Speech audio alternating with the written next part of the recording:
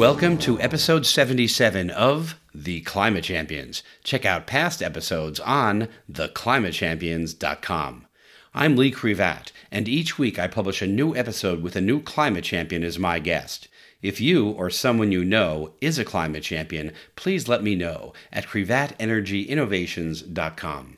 This podcast is being brought to you, in part, by the Department of Energy's Advanced Grid Research Group, whose purpose is to accelerate innovation in electric transmission and distribution technologies and create next-generation devices, software, and tools to help modernize the electric grid.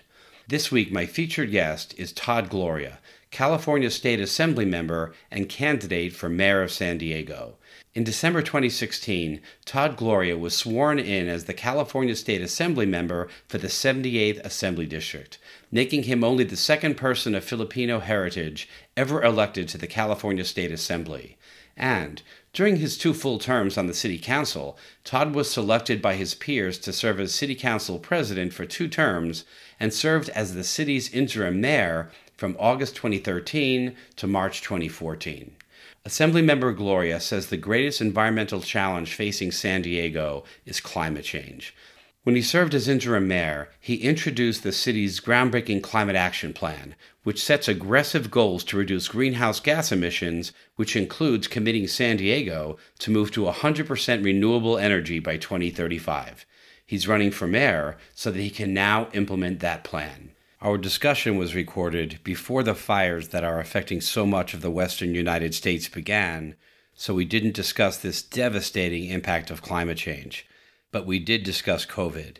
Infections continue to increase many places in the world, so along with the unhealthy air, please be careful out there.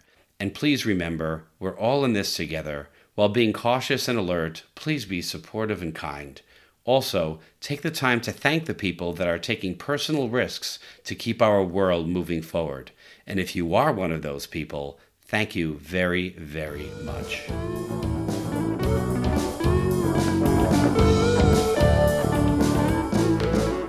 Welcome to the Climate Champions. I'm Lee Crevat. I'm here with California State Assemblymember Todd Gloria. He's also a candidate for Mayor of San Diego.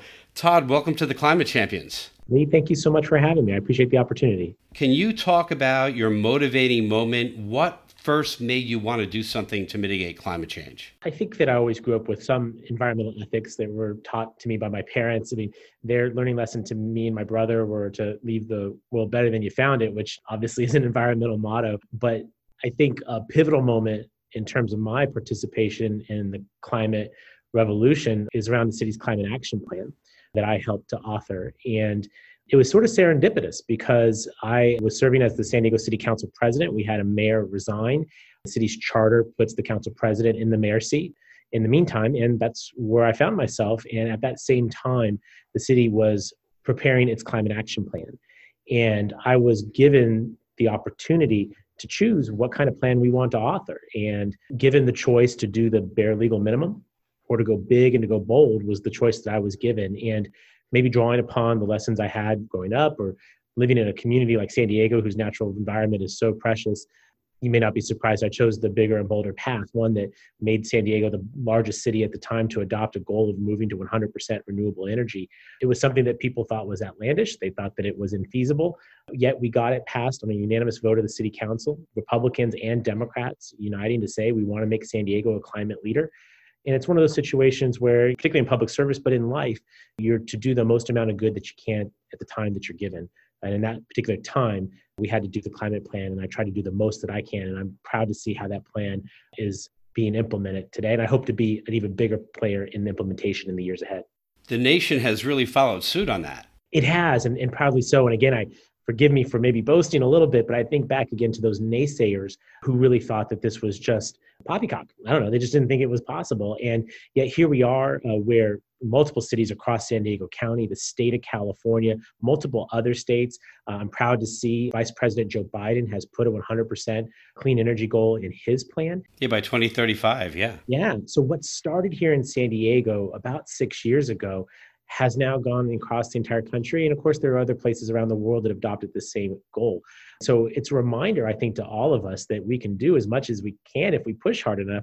But importantly, others will follow. I think a lot of folks know that the climate crisis is real and they're looking for bold leadership. And when they see it, they're attracted to it, they will follow, others will follow. And I just kind of humbly think that San Diego would be better off if we led more often. And I'm hoping to be the person that helps the city do that in the years ahead. You talked a little bit about your parents and raising you to leave the earth better than you found it.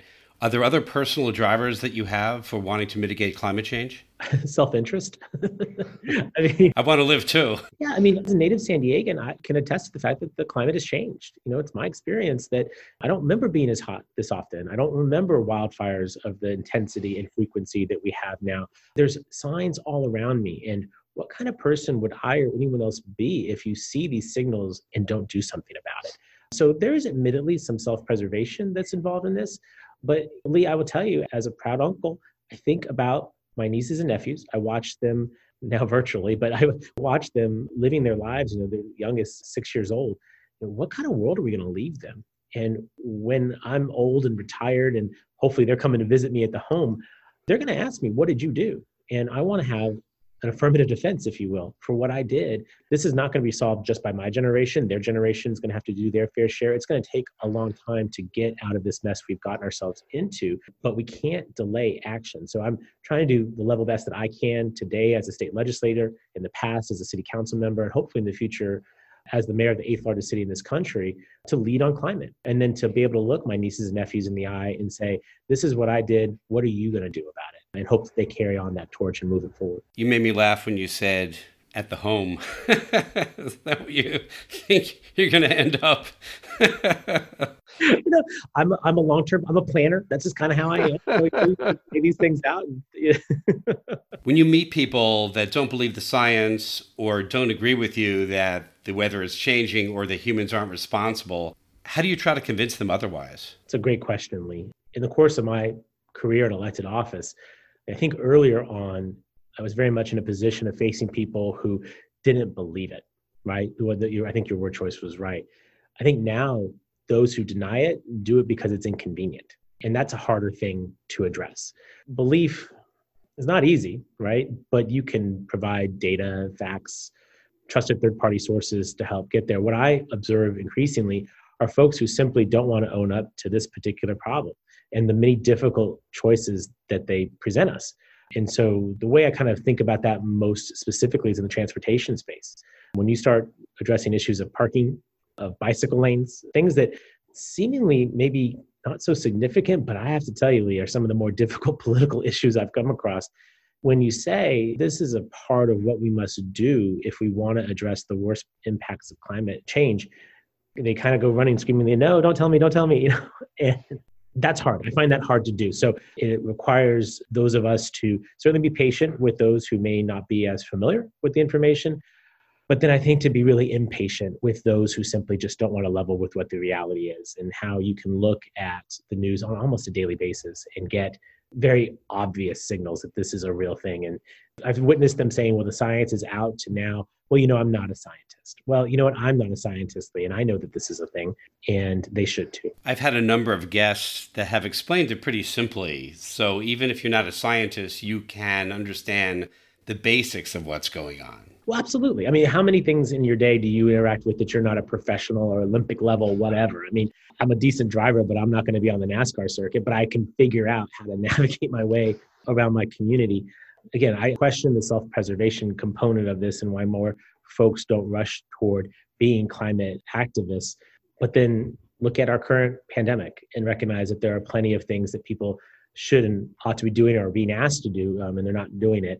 It's maybe a more short-term example of this sort of denial that we have to stand up against because it's our fate as well, right? We're all intertwined. Can you talk about how you go about mitigating climate change in your role as assembly member? And if you want, you could talk about what you think you'd be doing if you were elected mayor. In my time in the legislature, I've tried to be the best vote I can possibly be on climate and on the environment. And I've been proud of the votes that I've taken in the report cards that we get. People think report cards are just for kids, but legislators get scorecards all the time, from the Sierra Club to League of Conservation Voters, environmental justice groups and others, I think you'd be hard-pressed to find records that are better than mine. And that's simply, again, living out your values, right? If I understand that climate is a thing, then you better vote accordingly. And I'm proud that we are in a state like California that's interested in leading on climate change and being a part of efforts to improve fuel economy standards, move to electric vehicles, create smarter communities, smart growth communities, recognizing that housing is a major component of this. And my co-authorship of Senate Bill 100, which is what got California to go on this path towards 100% renewable energy. So that is largely how I live that out. I think going forwardly, what I would say is that I'm proud to have been the person that wrote the city's landmark climate action plan when I was mayor before. And I'd like the opportunity to be mayor again in order to implement that plan. While I acknowledge the current administration at City Hall does support the climate action plan, I do think that its faithful implementation is not what I'd like it to be. I think it's what a lot of our climate activists and stakeholder groups would like it to be. I think they're looking for a true climate champion to spend the next number of years working on implementation of this plan, and I hope to be that person. I personally think we've wasted some time because the amount of carbon and greenhouse gases in the atmosphere is additive. And so the longer we wait, the more we're putting out there. It's not just having a goal of 100%, it's how quick can you make an impact. That's so true. Let me give you maybe a smaller example of that. When I was on the city council, I was alluding a moment ago to the tough fights around bike lanes and parking spaces. And when I represented the 3rd Council District, voting to support the Uptown Community Bike Plan, the Mid-City Community Bike Plan, the Downtown Mobility Plan, plans that envision world-class protected bike lanes throughout those multiple communities, I voted on those years ago. And only small segments of those are currently in place. And that kind of slow-go approach is not going to help the city meet its obligations under its climate action plan or obligations to the climate in general. And so to the extent that we have a form of government here where the mayor is capable of directing city staff to move forward with projects, I think you will see a very strong approach to this and other parts of our climate plan going forward if I'm given the opportunity to serve. You mentioned the pandemic. What kind of impact has it had? And what kind of impact do you imagine it having on your ability to mitigate climate change? Well, it is a bit concerning in the sense that I think we often feel like we have to fight to keep climate in the top of people's minds. One of the things I've observed is that it seemingly is more on the top of people's minds as they, again, observe what's around them and the major firestorms all across the state of California and around the world. I think people get it, but it's, of course, always in battle with more bread and butter issues, things that are immediate concerns. Can I make the rent? Can I put food on the table or gas in the car or charging up the car? The point is this, with the pandemic being the now number one priority issue, followed closely by the economy, these can often take up a lot of bandwidth, if you will, in terms of part of the civic conversation. And so it is incumbent upon advocates and leaders to make sure that we continue to make space for this climate conversation. We will defeat COVID-19. Our economy will come back again. But to your point about how quickly or not we attack the issue of climate change is going to be now, right? And I'm a strong believer in the ability to multitask. I'm sure you have multiple irons in the fire even as we speak. The fact that some in public policy don't understand that or don't want to do that, I think, again, is often an excuse. But what I'm sitting here saying is that, yes, we must work on multiple fronts to address the priority issues. And interestingly, when it comes to climate, I think that these dovetail extremely nicely with the concerns, the day-to-day concerns of San Diegans, of Californians. Meaning to say, the lack of affordable housing is a primary immediate concern of many San Diegans. And of course, as you, I'm sure, know, our ability to make sure that we're building housing that is close into jobs and infrastructure that helps support a public transportation system, these are all connected. These are connected issues. And so we can work on the housing crisis while simultaneously advancing our climate goals. So I'm a big believer in this ability to multitask. I think the 21st century demands it of leadership, and we're going to need to do that going forward. So I would just say that we as climate advocates have to keep this issue on the front burner. And that's why I'm grateful to have this opportunity to talk with you. Because again, acknowledging full well, people are concerned about their personal health, their personal finances, but the climate is still out there and we have to act accordingly. Can you talk about your journey? How did you get where you are today? I like to tell people I'm proud to be a third generation San Diegan. I was born and raised here. I'm the son of two working class folks who raised me with all the right morals and values. In terms of my journey to public office, there's a couple of key points along the way.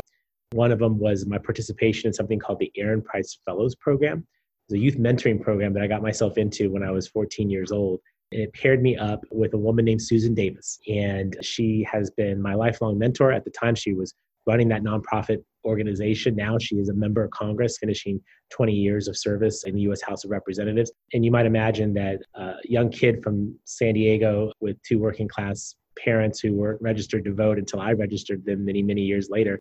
Meeting Susan at that young age was transformative to my experience, and having her assistance and understanding this interest I had in or have in public affairs and government in my community, and giving me ways to find productive outlets to that. Campaigning for other candidates, getting involved in issues. I became a housing activist relatively early in my time. And these were all paths that just sort of led me to a day where my city council seat was becoming available because of term limits. And some people told me, hey, we think you should run for city council. And I was a young guy, and I was probably the first to count myself out, thinking that wasn't going to be for me. That wasn't for people like me. But eventually I was able to be convinced that maybe I should give it a shot. And I ran, I won. And here I am 12 years later, having spent over a decade waking up every day with the sole mission of making my hometown a better place to live. I feel blessed. I feel so fortunate to have had the career that I have with that mission. I feel fulfilled. I wake up every morning happy to do what I do. Even in times as dark as these, I'm still grateful for this chance to have a career in public service. I hope to keep doing this for a long time. Can you talk about some setbacks that you had along the way? You're laughing. Well, politics is a rough and tumble business, right? And probably the most significant one, the one that many may remember, is that, as I mentioned before, I served as the city council president of San Diego and served for 8 months as the city's interim mayor. And I left that role and went back to the city council in spring of 2014. And by that December, I had been removed as city council president. And the reason for that, Lee, was that I would argue that I was too effective, that there were interests in and around City Hall that didn't like that I was pushing an aggressive climate action plan, that I was standing up to environmental injustice in the community of Barrio Logan, that I was fighting for an increase to the minimum wage and the provision of paid sick days for San Diego workers. These were perceived as threats to some, and as a consequence, despite the strong performance I gave as interim mayor, a few months later, I was no longer the city council president. And that was a setback. The problem sometimes in politics is that our mistakes are on the front page, our setbacks are out for the public to see. And as someone who has worked extremely hard to move forward, it was hard to have a setback like that.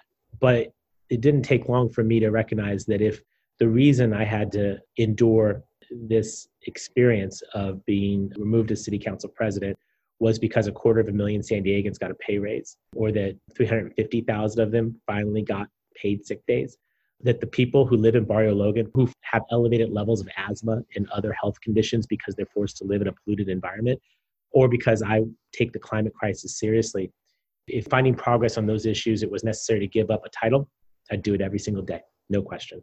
So it was a setback, but it's one we've rebounded from. And I'm pleased to say that most of those initiatives were adopted, are now law. And we have some unfinished business in Barrio Logan, which I'm looking forward to try and fix if I get to be the next mayor. In this business, I always tell people, call me Todd, because I don't get too wedded to my titles. It just made me even more resolved to make sure that we got progress on those key issues. Making change is not for the faint of heart. You have to really stick your neck out there. And sometimes, based on a set of circumstances, it gets cut off. But if you are a person that needs to make change and understands where we need to get to, you can't help but push. No, you can't. And obviously, since the pandemic, I've had a lot of time to reflect on the fact that we were only able to provide 3 paid sick days back when we passed this ordinance. But when people were having to make really difficult decisions about whether or not to go to work and risk being sick or being able to stay home, or if they are sick, to be able to stay home and recuperate, you can imagine that I feel pretty good about having pushed that issue. And I'll never forget, it wasn't long after the minimum wage finally went into effect. I was getting my car washed. And as I was picking up my keys, the worker said to me, "You're the guy with the minimum wage, right?" And yeah. And he's like, "Thank you. It makes a lot of difference to my family. I work really hard and I appreciate you." And that's all it takes. That's the joy of public service, to be able to work on an idea, a bill, an ordinance, and see it unfold in the community and impact people's lives positively. If that gentleman could better provide for his family, that makes this work worthwhile. That's a beautiful reason to get recognized. In this crazy world where people get recognized for all sorts of negative reasons, that's really beautiful. Can you talk about the successes you're most proud of? And I think you kind of did, but if you want to add a couple, go for it. Well, I think those are that. Listen, the minimum wage is exactly that. It's a minimum wage, right? But if you grow up the way that I did, you think a lot about what it takes to make ends meet in a city as expensive as San Diego. So I don't think it's any surprise that I would push that issue. And I'm grateful for the fact that hundreds of thousands of people's lives were improved because of it. Now in the legislature, I get to make laws on behalf of the 40 million Californians that I'm honored to serve. And we have been able to pass significant pieces of legislation. One of the most recent ones from a climate perspective is a major reform to our local air pollution control district. Some of your subscribers may be aware that we have some pretty bad air quality here in San Diego. And I think a function of that is the fact that we have an air pollution control district that I think has not been as aggressive as we need them to be in order to protect our air quality. And so this reform of that agency, I'm not offended by the fact that I'm sure most San Diegans do not know what the air pollution control district is, but I think that they're able to look out their window and see a haze and want that to change. And so pushing that legislation was not easy. It required a lot of work with different stakeholders, with polluters who were very concerned about what we're up to, and community members who had not had a voice in this process for a very long time. But we got that bill through the legislature, signed by the governor, and it goes into effect next spring. And I look forward to seeing how that unfolds, that communities who previously would not have their complaints about air quality taken seriously or even acted upon, that's going to change. And that's the kind of stuff that really makes this work so very rewarding. And there's dozens and dozens of more bills like that. I think going forward, I really want to be someone who, again, implements our climate action plan, but more broadly speaking, as I referenced before, really leads the city. I think that San Diego too often is a big city that likes to operate like a small town. And that sort of mentality actually exacerbates many of the problems that average San Diegans deal with every day. The fact that we are the 8th largest city in the United States with the 5th largest homeless population in this country, that we sit in mind-numbing traffic and we don't have a world-class transportation system, and that we continue to have a housing affordability crisis that really says to broad swaths of San Diegans, there's just not a place for you here anymore. And so I'm more focused on not what I've done in the past, but what I can do in the future. And the goal, of course, is to join the ranks of cities across the nation that have ended chronic homelessness, be a city with a world-class transportation system that gives commuters real choices when it comes from getting from A to B, and be in a city where we're building the kind of housing, not housing anywhere, not McMansions out in the backcountry, not high skyscrapers on the coastline, but housing that working people can afford. If we, at the end of hopefully 2-4-year terms, can say that working people have a place for themselves here in San Diego, I think that would be a major accomplishment. As you said before, a lot of these issues tie in together. As you solve one, you need to really solve another. And it's probably best to plan on solving them all as you march down the road. Well, as you move forward with, say, housing production, that you do it with homes that are sustainable. That when you look at building communities, that you do it with protected bikeways and great pedestrian infrastructure, that we consider our water and energy impacts for these things. It's all intertwined. It just requires a level of thoughtfulness that, frankly, I think the times we're living in really demand. And I think San Diegans are up for it. I think San Diegans are ready for this. I know that I'm ready, and I'm hopeful to be the one that leads them to do it. Can you talk about your vision for the future, your vision for San Diego, your vision for the U.S., your vision for the world when it comes to climate change? What do things look like? I'm a big believer in think globally, act locally. So I'll leave it to people at higher pay grades to think about what the nation and world can do. But I believe passionately and fervently that San Diego has to do its part. And I think we've already seen that when San Diego engages on this matter, people will listen and people will follow and people will replicate what we do. And so I think my vision for our city would be that 20 or 30 years from now, that we have a public transportation system that matches the big city that we are. Best example I can give you of the inadequacy of our current situation is that we have a light rail system and an international airport that are literally next to one another, but they don't connect. I'm working on legislation in Sacramento right now to try and fix that, to try and incentivize the creation of light rail transit access to our airport. The time horizon for this is right because, as you know, these infrastructure projects can take a really, really long time. But much like the climate crisis, the time to act is now. The sooner we act, the sooner we will realize the benefits of our action. So I think 20 or 30 years from now, a situation where we have a transportation network that is more reflective of a world-class city, like I believe San Diego is, that we have beautiful neighborhoods that are active and vibrant and places where people want to be, where you actually have the chance and the opportunity to maybe work in the community where you live, that you can shop in the community where you live. I think many San Diegans live in a wonderful neighborhood that they love a lot, but they have to leave their neighborhood for everything that they want and need. And that should change.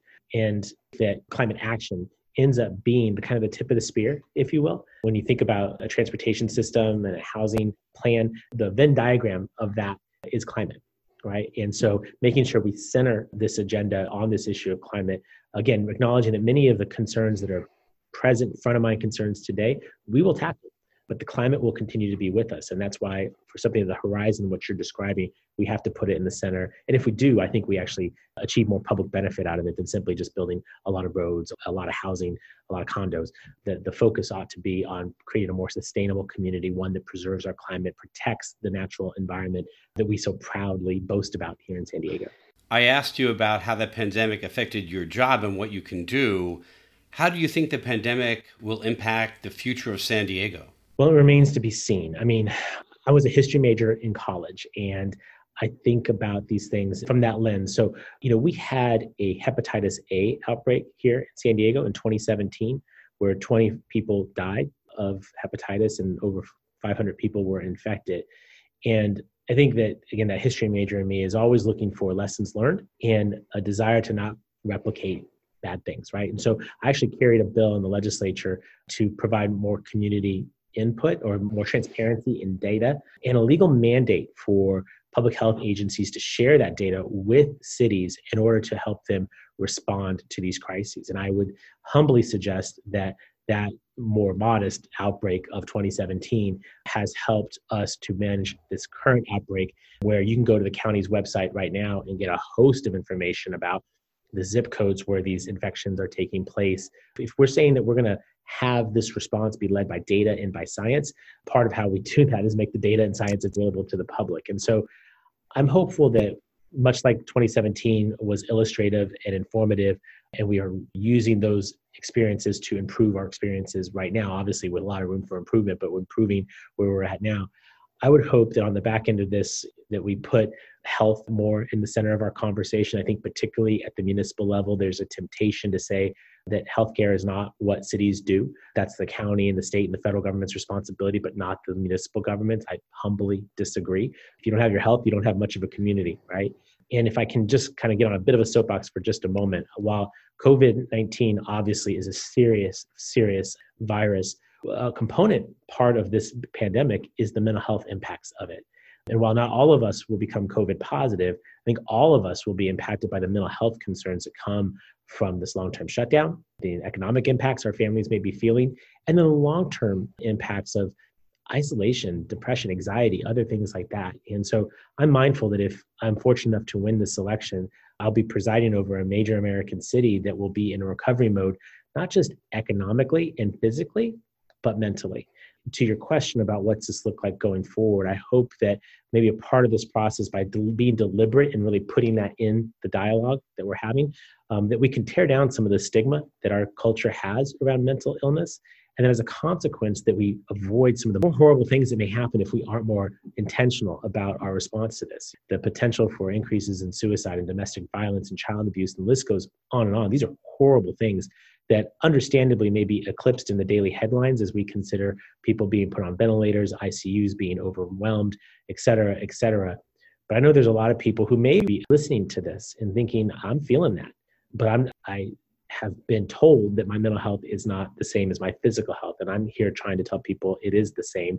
Mental health is essential health care. And maybe we can be a community that gets that right. And much like the Climate Action Plan, maybe we can export a better approach to this to other communities in the years ahead. 100% agree with you. I know a lot of people that have told me, and even I am feeling like my health diminished because of my mental inability to deal with everything going on.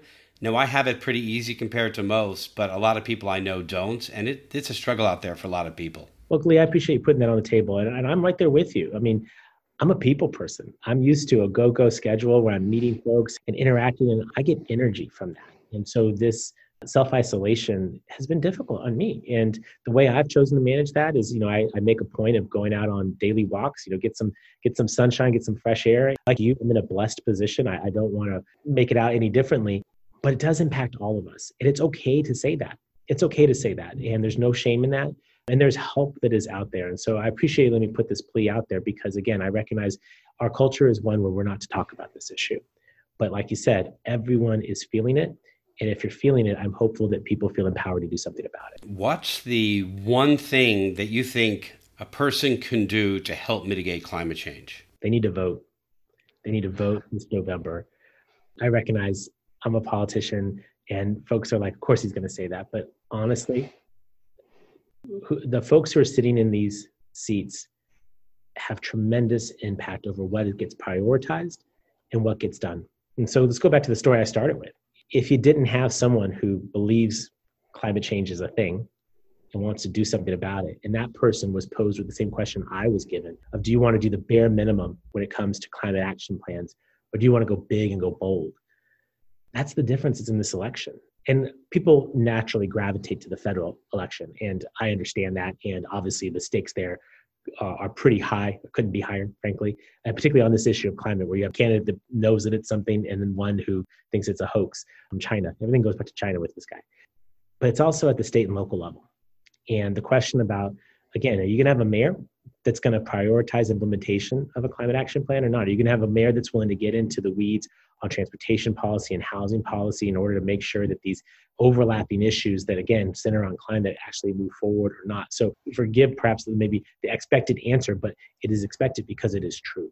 People must vote. And we've talked about vote like your life matters, because it does. Vote because the climate is on the ballot this election. And we need people from the White House on down prioritizing this issue to make up for the lost time that we've had over the last 4 years or so on this most critical of issues. It's interesting that you say vote as your one thing. I've gotten that response from many people who are not politicians without even asking what the one thing is. Just on their own, they say it's super important that people vote. So it's not just because you're a politician. That's encouraging. And again, it's because it's true. Do you have any questions for me? In this time that we're in, where we're so limited in what we can do and where we go, I've had the opportunity to participate in a lot of podcasts. And actually, I really like it, right? I'm a policy wonk. I'm a nerd. I love talking to smart people and getting stuff. And so I'm curious, what prompted you to choose to do this, right? It's an amazing platform. It's a cool thing to do.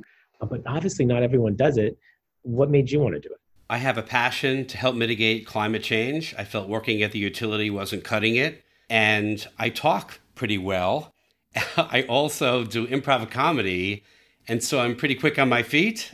I figured I would give it a go, and I'm very glad I did. I'm enjoying it very much. I also have a huge network, so I was able to tap that network for guests initially. Now I have a lot of guests coming to me, so it's pretty exciting. Well, you're glad you did it. I'm glad you did it. Is there anything else you want to say? It's refreshing to be able to talk about this issue that's so important. Much of my time is spent on the pandemic currently and our economic recovery, and that's understandable, but we must keep this issue in the forefront. I'm grateful that you're helping me do that. Thank you. And on that note, I'm going to wrap this up, and I'm going to wrap it up with a rap. Your parents said, what makes the world go round? It means to leave the world better than you found it. One of the reasons that I am a fan is because you wrote the city's climate action plan. In the future, I hope we're not living under a dome. You can tell your nephews and nieces you helped when they visit you at the home. About the linkage of the pandemic and climate, I did ask. You said, don't forget the economy. I have to multitask. I'm sure that Susan Davis was proud when you first won. She and all the other people that said that you should run. You remember a man clinging in your car. He said, oh my gosh, you're the guy who got minimum wage passed at the car wash. Because clean air for all is your goal, you fought to reform air pollution control. You want to learn and share with cities across the nation how we can import world-class public transportation. The Earth's future, to you, might be a bit of a mystery, but you know we should learn from the past because you majored in history. There are a lot of people that adore ya. I know they are all rooting for ya. If you win, there will be euphoria. Good luck, Todd Gloria. Yeah. Oh my God, you do improv.